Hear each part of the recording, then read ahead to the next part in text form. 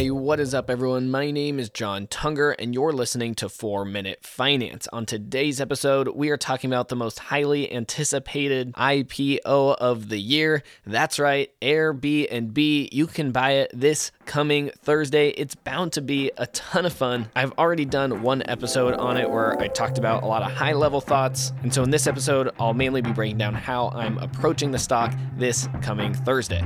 All right, let's get started.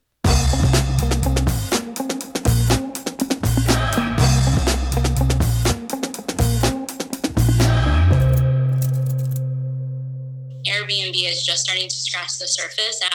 Last year their volume was 5 billion.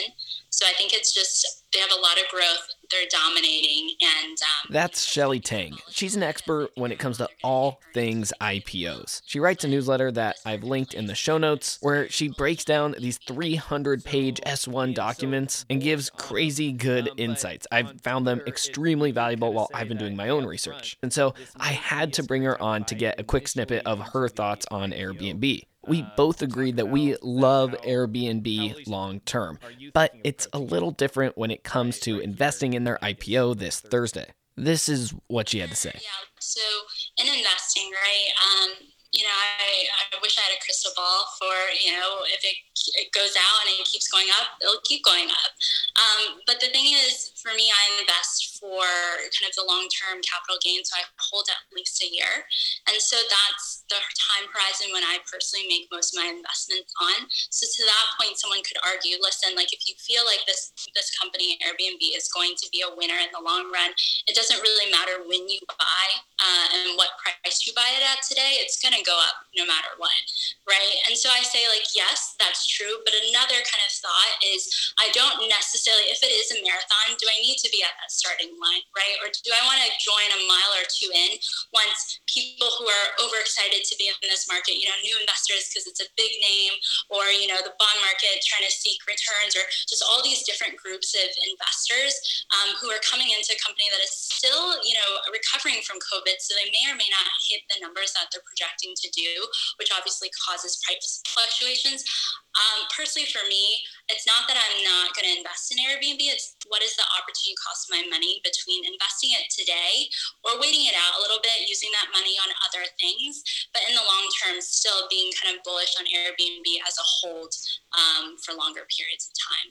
Yeah. So there's so many good things in that 1 minute clip. But what really stood out to me was thinking through what the opportunity cost is of buying in this very first day. She also mentioned that it could be an IPO with a huge pop because there's a ton of hype around this company going public. Like I said in the beginning, the most highly anticipated IPO of the year. There's going to be a lot of people bidding up the stock price. And that's dangerous because if they bid this stock price up way too high, then that's just giving the company a valuation that is really, really hard to live up to. So the fear in that is that it sets Airbnb up to not live up to the hype in the future. Say something gnarly with COVID keeps happening, their revenue numbers slip, maybe they just execute on something wrong in a quarter. There's more potential downside if their valuation is really high because eventually it could just be hard to justify. Originally, Airbnb was expecting to be given about a $30 billion valuation, which we could say, okay, that sounds good when you look at their fundamentals, and that's where it would have been priced around $44 to $50 per share. But now they're expecting this to be priced up to $56 to $60 per share, which gives it about a $42 billion valuation, and that's already getting higher, and I would expect that on this first day, if it opens up about $56, $60 per share, that it's just going to keep getting bid up higher and higher because that's basically when it gets opened up to traders like me and you, and it really wouldn't surprise me if it happened to get up to the $70 per share range. And for me, if that was to happen, that would be too rich for my blood. The opportunity cost that Shelly mentioned is that I put money in at a really high price and then it goes down over time, and I could have had that money in other things that had higher growth potential. And I still think that it's going to go up over time, over that $70 price range, for example, but that money could be working for me in potentially better spots. She also mentioned the analogy of if this thing really is a marathon, and I believe it is. I believe over time, Airbnb is going to be huge. They have the potential of being the Amazon of travel, right? Especially as the travel industry is reconstructing itself after this post-COVID world, there's opportunity for Airbnb just to offer so many different type of travel services. They haven't even gotten into things like flights or credit cards. There's a huge addressable market that they can still take over. So if this is a marathon, what's the harm in joining the race a couple miles down the road? You potentially miss out on some upside doing that, but it's a safer investment over time. If I had to guess, and it totally would be a crystal ball guess, I would say that these first couple weeks, it is absolutely going to go sky high, get bid higher and higher, and then over time, it could be hard to live up to those valuations. It'll then dip down, and then as it starts stabilizing as a business, trend back up and continue to go up and be the huge Airbnb company that I think is going to exist in the future. Total crystal ball guess, and I could look like a fool with it just going up and up and up. So for Thursday, if I have the opportunity to get the stock around $50, $55, I think I'll still try and put a portion of my money in.